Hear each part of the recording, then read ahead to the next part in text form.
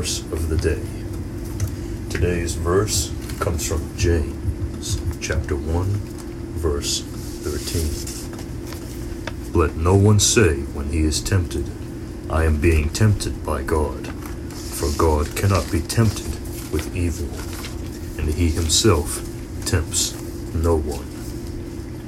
And I really think this is a powerful verse from James. James is, I'd say, one of the better books in the New Testament that was not written by Paul. And basically this essentially sums up what Jesus is, his leadership model that I keep discussing in this podcast, servant leadership. By the way, a little bit of an intermission. I actually read a great book on servant leadership. It is called Servant Leadership by James C. Hunter. It's a great book, non-fiction. I believe he wrote a fiction version of it as well. His name is James 2. The same guy wrote the book, the fictitious. Oh, really? Yes. I forgot exactly what that. I believe it's just called The Servant. That's the fictitious version where basically shows a guy who is struggling with his work life. He's a workaholic. He doesn't focus on his marriage, his wife's needs. So she sends him to a monastic, like, sanctuary. I don't know exactly what you want to call it. It's like a corporate retreat, but it's it's kind of like he monastic. went on. He took a sabbatical. Basically, that's essentially what it is, a sabbatical, but it's like a corporate monastic sabbatical. All right. Very interesting. All right. So he stays there for like a week or so. And by the end of the day, he has learned the model of servant leadership through one of the mentors there, who actually was a retired executive, CEO of a big Forbes 500 company. So, that sounds interesting. Alright, but I digress about the book. I basically just spoiled it all for you. Thank you. Alright. But, No, Alan, you still gotta go? yes, I have to tie this into the leadership. Go ahead. Cut our mans off like that. Hey, I'm sorry, you paused.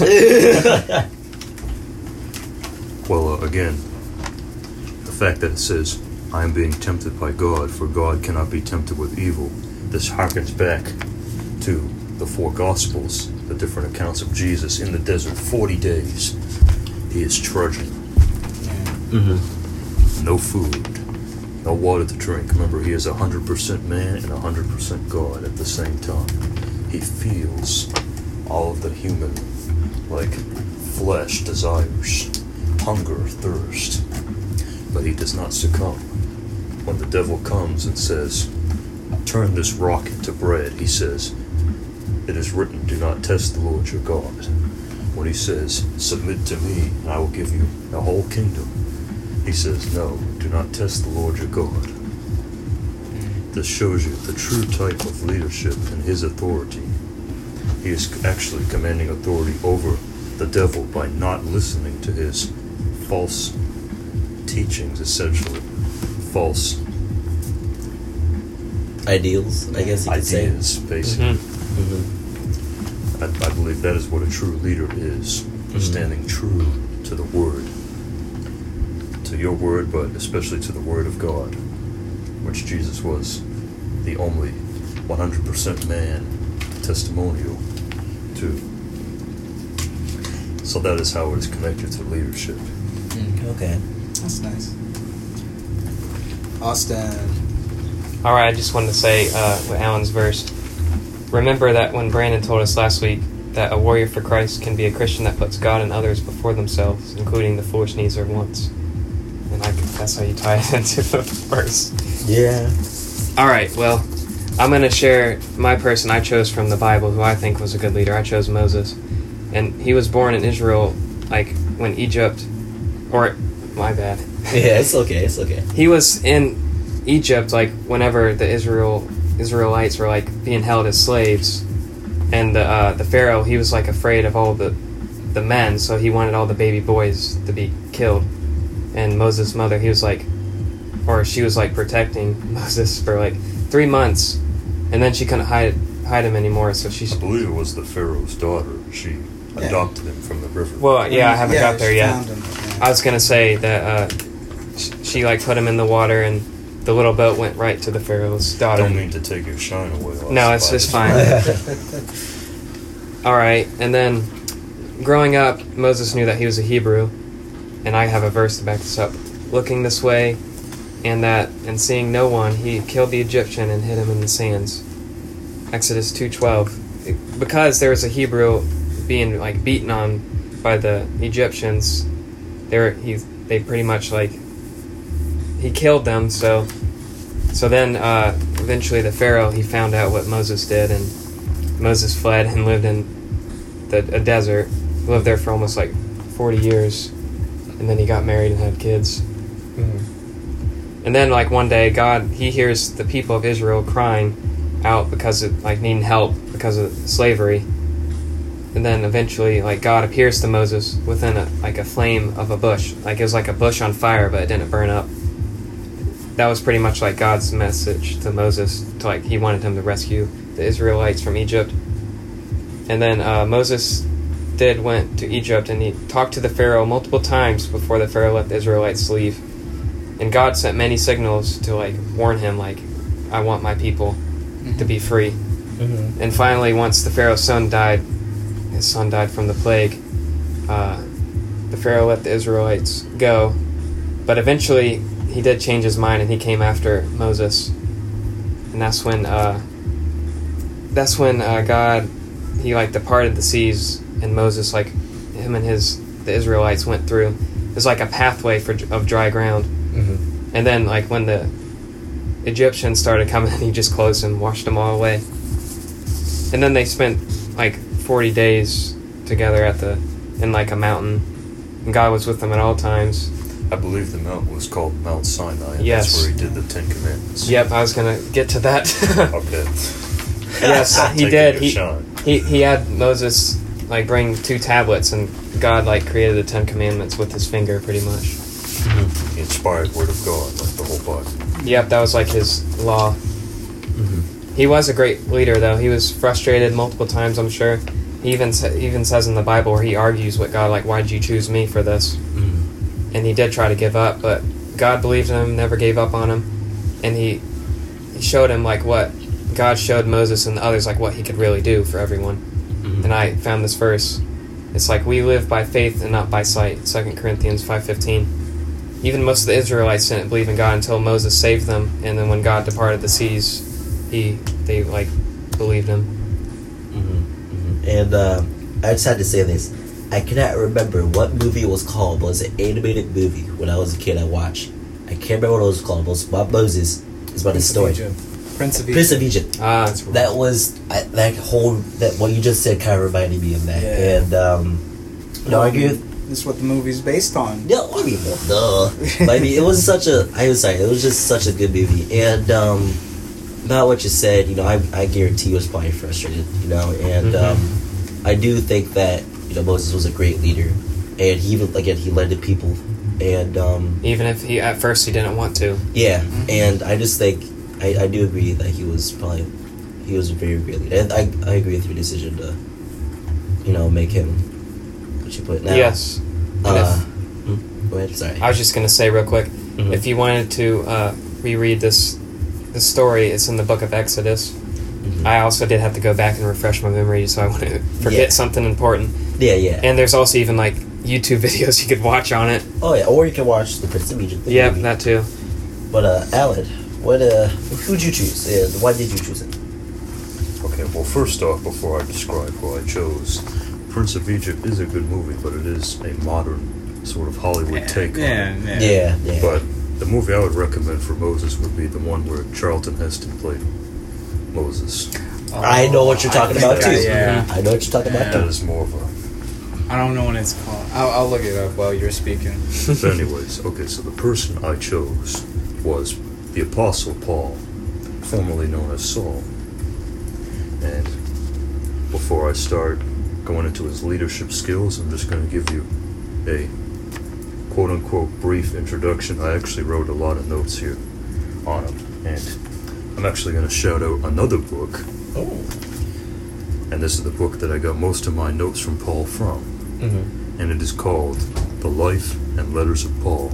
It is part of the Illustrated Bible Summary series. It's a very good book. You should check it out after this podcast, of course. What was the Exodus, Gods and Kings? What you were thinking of?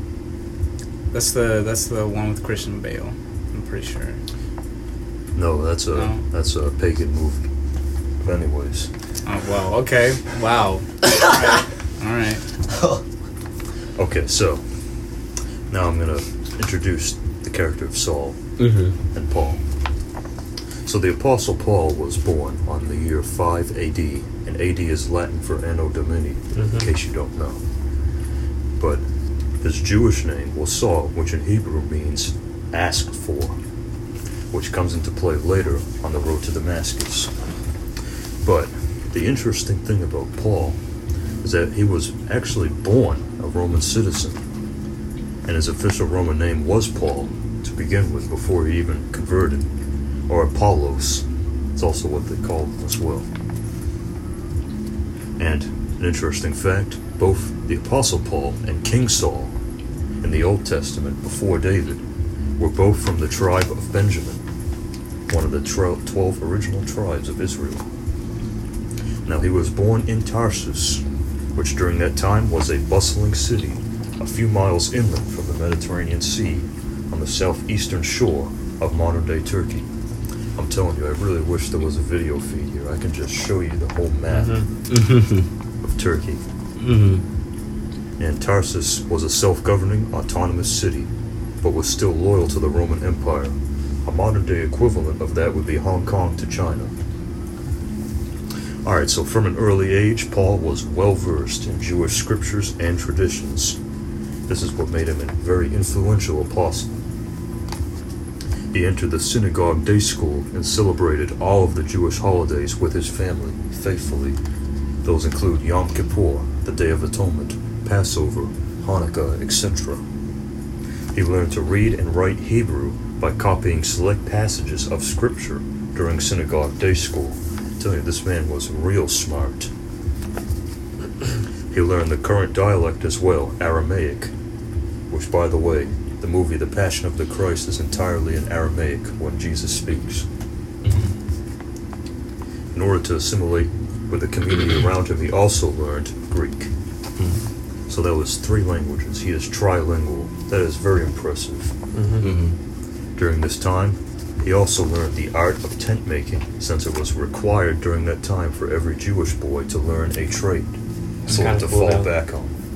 And by the way, I didn't write this down, but he still made tents and sold them, even when he was an apostle of Christ. When he traveled around, that's how he had to make money. And when he was 13 to 18 years old, he was so well-versed in synagogue day school and so exceptional of a student that he was sent to study under the famous Rabbi Gamaliel, who was a non-zealous member of the Pharisees. Very rare. Most of the Pharisees were zealous, since they organized the plot to kill Jesus. And Gamaliel was the grandson of the great Rabbi Hillel, which was part of the original Pharisees that persecuted Jesus.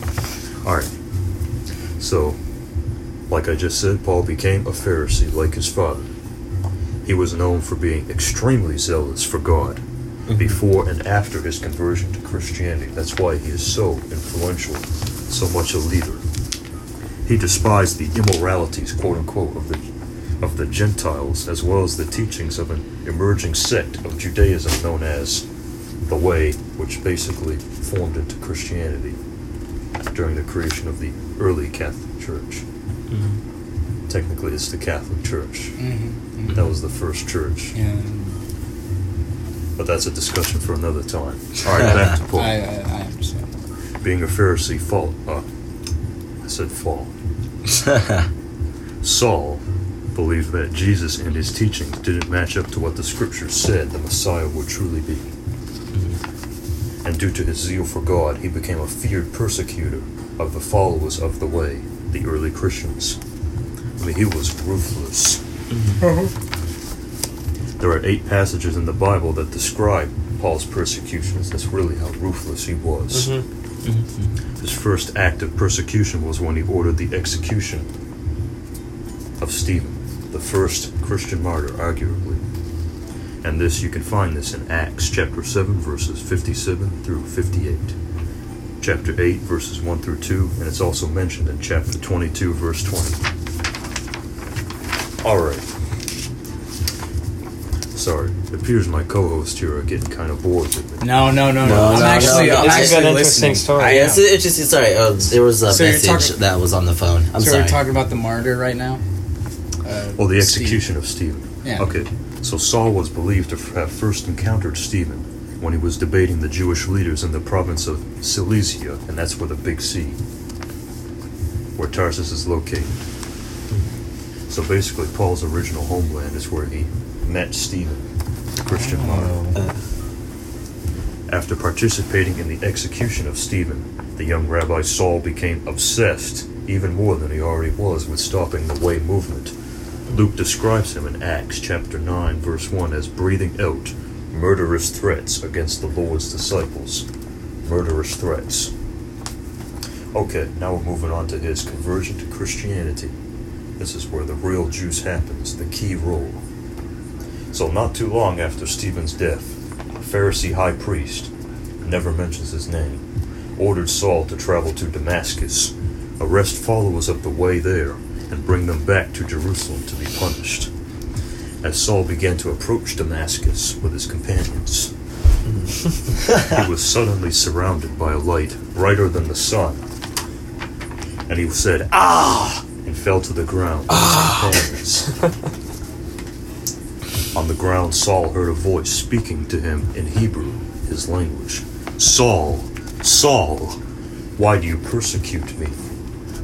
Saul responded, "Who are you, Lord?"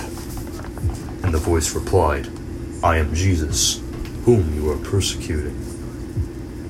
Saul then asked Jesus what he should do, and Jesus commanded him to go on to Damascus, and further instructions awaited him there. But when he got up, "Oh, I can't see!" Paul was completely blind, I remember that story. and his companions had to assist him all the way there to Damascus. Now, could you imagine that, Austin? You're going to work, YMCA. You're about to walk through the door. Boom! A light brighter than the sun comes up around you, and you go, "Oh!" Oh my God! Fall on the ground. Well, I guess I want to be the lifeguard because he would be able to watch the pool. And the Lord speaks to you, "Austin, have you kept my commandments?" And you're like, "No, Lord." And you get up and you are blind. Your counselor has to fire you. Could you imagine that? That's crazy. That was really crazy. That puts it more into perspective for me. Yeah, me too. Thanks to the. I really wish you listeners could like have a video feed, because I legit had acted all of it. Yeah, he This fell. man actually fell on the floor. Yeah, he got out of his chair and he fell down. One day we're gonna get to those YouTube videos. We'll get there. We'll get there eventually. We start small though. We start small. Yes. We start. I was acting out the zealousness of Saul, that who became Paul. Anyways, now let's go back to the topic. Okay, so when Saul got to Damascus, he stayed at the house of a man named Judas on Straight Street, and that's straight like Strait. Yeah. He was still blind and did not eat or drink anything for 3 days during this time. So he was just sitting there, blind, like rocking away, like an old grandmother. He was walking. Oh, excuse me, rocking.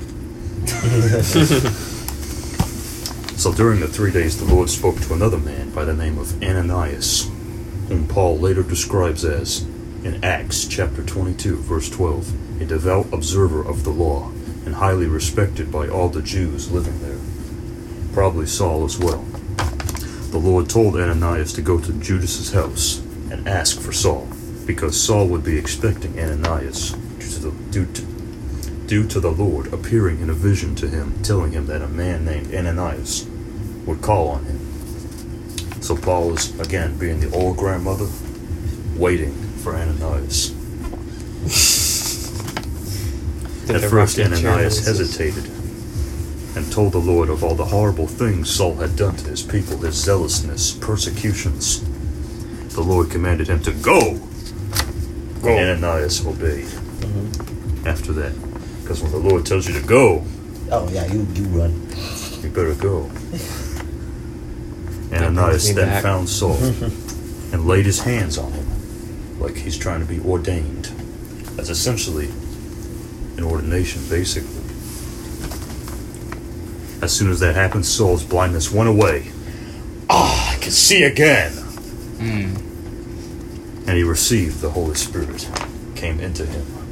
Yes. He was then baptized and ate food for the first time. Imagine that. He must have been starving. I know Yeah. I would have. I'm pretty thick. I I ate a lot of Hey, food. play man. I'm there too. I'm there where I want with you. Gotta support the PBF. All right. So after his baptism, this is where Saul then traveled to different parts of the world, spreading the gospel of Jesus Christ. And here I have a list of all the places he went and the dates. Would you like me to read them to you? You can Yeah. tell. You can tell us how many. I mean, I- if it's like 100, I don't think we're gonna have time. Okay, no, it's not 100. I don't think he lived that long. He lived until he was 59. But again, I'm getting too ahead. All right. So the first visit was in Jerusalem. He was there from Anno Domini 37 to 39. Then he went to Caesarea and Tarsus, his homeland. That was AD 39 through 43. Then he went to Jerusalem again. That was AD 48. I'm assuming he stayed in Tarsus from 43 to 48. Because it didn't say that in the book. Yeah. All right, and then he starts his first official missionary journey, and that is in Cyprus and Galatia, AD 48 through 50. And during this trip, he wrote Galatians to the people of Galatia. Then he went to the Jerusalem Council, which is the third visit once again to Jerusalem, because it's the holy site. AD 50 is when that happened. And then he started his second official missionary journey, and that is from Galatia to Macedonia and Greece. That's AD 51 through 53. During that trip, he wrote 1st and 2nd Thessalonians to the Thessalonian people. And then he started his third official missionary journey from Ephesus, Macedonia, and Greece, AD 54 through 57. During that time, he wrote 1st, 2nd Corinthians, and the book of Romans. Okay, and I'm telling you, I keep bringing up this video feed. I really wish we had one. One 'Cause day. I did this whole map. Found this whole map online Mind if I see that? that shows all the missionary journeys of Oh, Paul. that's cool. Oh wow. So, you're going more into being a leader for Christ rather than Christian leaders. More. So, Well, I'm actually going to tie that in after this. Yes. He also was arrested when he went back to Jerusalem again for the 4th time. He seems to like going there. It's like his McDonald's hangout. Yes. But he goes, he preaches on the barracks, they arrest him. They hold him in jail. Then he goes, he moves to Rome. And then now he's imprisoned in Rome. And then eventually he writes the rest. He wrote 13 out of the 27 books of the New Testament. Oh, nice. That's most of the books. I didn't know that. Yeah. He wrote most of them while he was in prison. And then he eventually was executed by the Romans Wow. at the behest of the Pharisees and Jews. Yeah. Okay, so that was a lot of me talking right there. It was a good story, though. Yeah, it was honestly It was really good. epic. It was a really good story. But anyways, how this ties into him being a leader. He mentored several people. This is all mentioned in his writings. 1st, 2nd Timothy, that's him writing to Timothy. Mm-hmm. Timothy was a young man, very young, probably like Stephen. Stephen was around 38 when he was executed by Saul, before he was converted. Very young, he served as his mentor. And mentors are a great modern-day form of a leader that you want, because they can really teach you as well. Teach you the truth. You really want to find a good, true Christian mentor. Tell you the word, Yeah, if you tell you how to live. I see. If you want to get more into Christianity, you gotta find a good one. Mm-hmm. Yes, the local pastor is really good. Austin went, Alan went. Brandon, how about you? Brandon, that's you. Hey, it's me, your boy, back at it again. So I actually chose two because I'm a special boy. One, my first one is not really Bible related as a leader, and I chose, of course, Kobe Bryant. Yes. Now, for me personally, Kobe was a leader because of his work ethic. Because he would wake up early in the mornings, go work out. People said he couldn't do it. He said, just watch. Don't watch how I am, watch what I do. And Kind of like the story of David and Goliath. yeah, and he became probably, if not the best NBA player to ever play the game. I mean, but just the work ethic he had to put in there. He led by example. Yes, it's always good. He was always at the gym. He was always working. It was it's called model mentality, and just the way he just worked out, his work ethic was really good. Again, I just keep saying that because the stuff he would do. I mean, every time on his day off, he was working out. Every time he was going to go somewhere, after practices, before practices, work out. Even after games, before games, full workouts. I mean, this man was always working. He never stopped. And I aspire to be like that. I want to keep working. He worked for his dreams.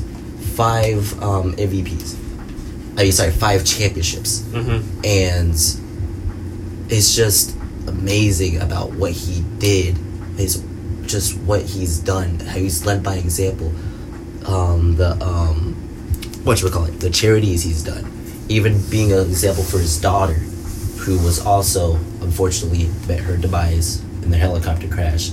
She was also going to be going up there at the top, probably going to be in the WNBA. There's just a lot of things that he did, and it was just, for me as a kid, seeing him dunk on people, seeing him do all these crazy things at such a young age, it was inspiring.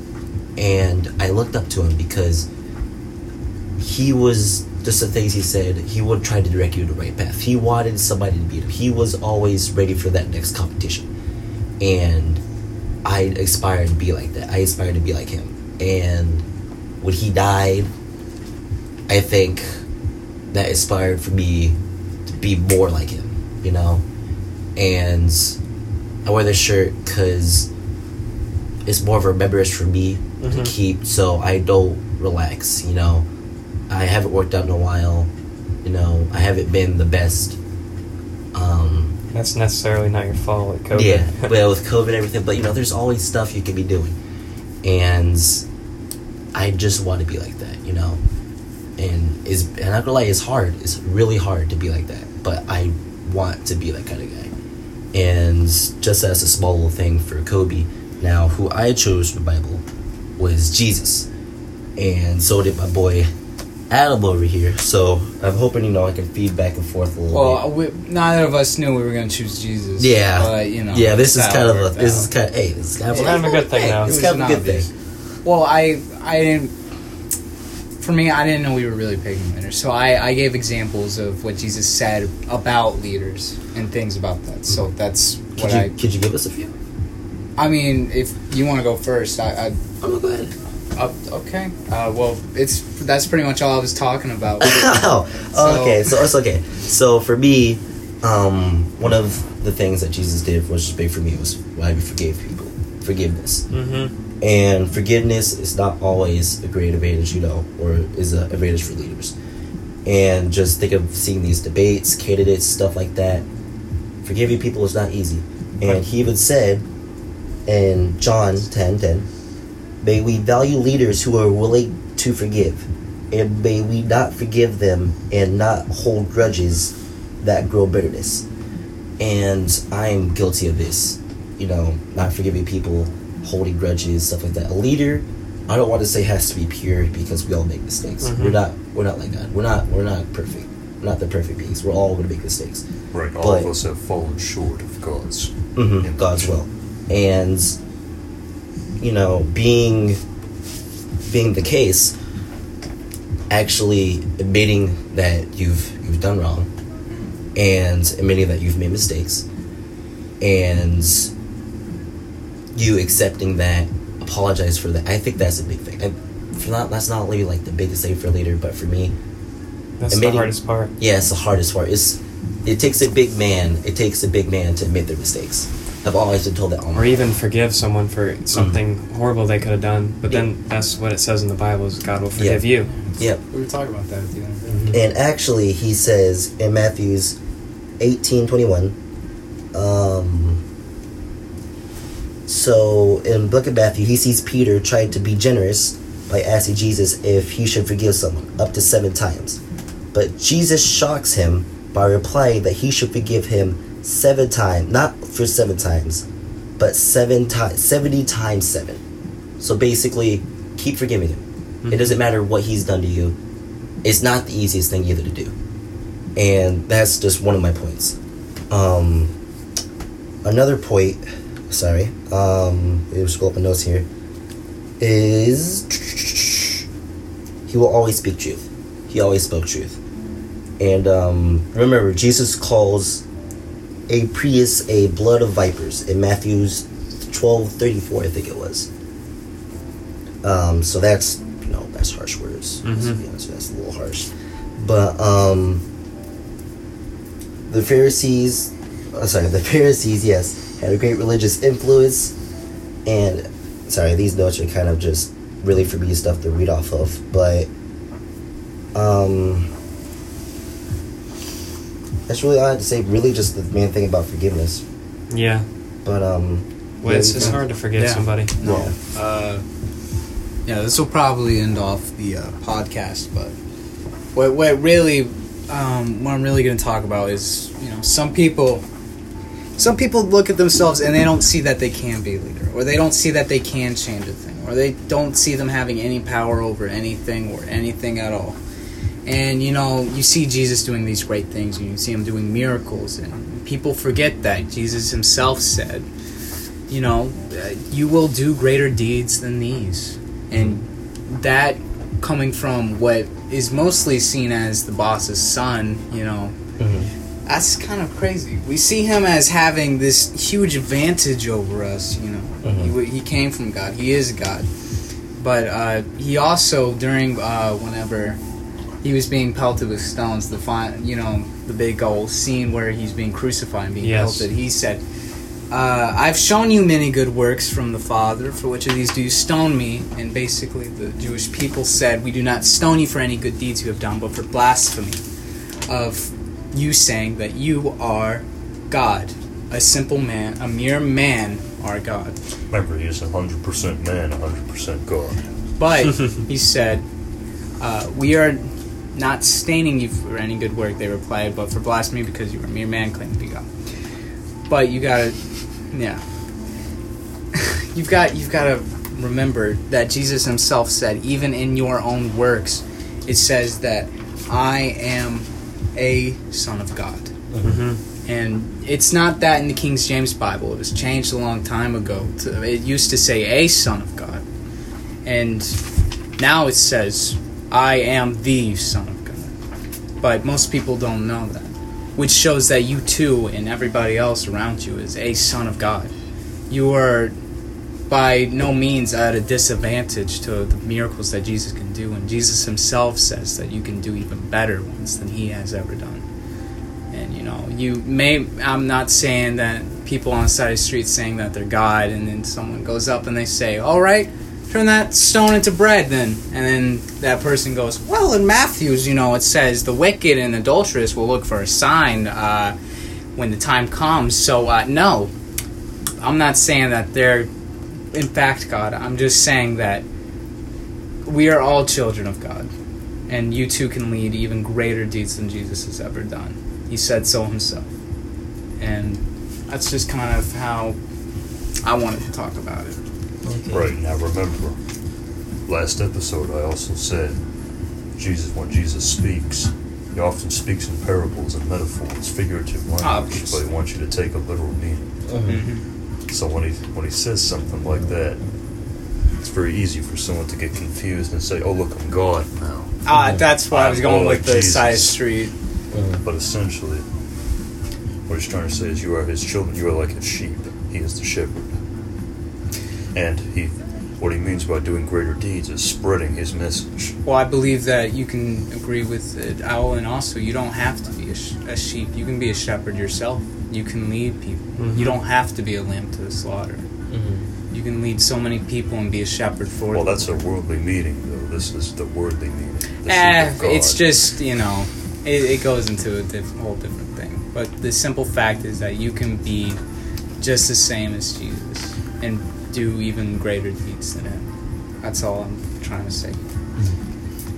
Well, Is there anything else? Anyone else have anything to say? Next week we're going to do one on kindness. yes, and Adam's going to be joining us I'm and gonna leading try that and one. be leading that one. Mm-hmm. So Again, thank you guys for all the support. Thank you for everything that you guys have done. You guys have been really appreciative and supportive of us. And again, we hear you guys. Just email us. Whatever you guys have to do to contact us. We are listening. We are reading your stuff. But that's all I have to say for now. Join us next week again for kindness. Adam, our boy, will be leading that one. And yeah, I hope you guys all have a blessed day. And see you next time. And thank you.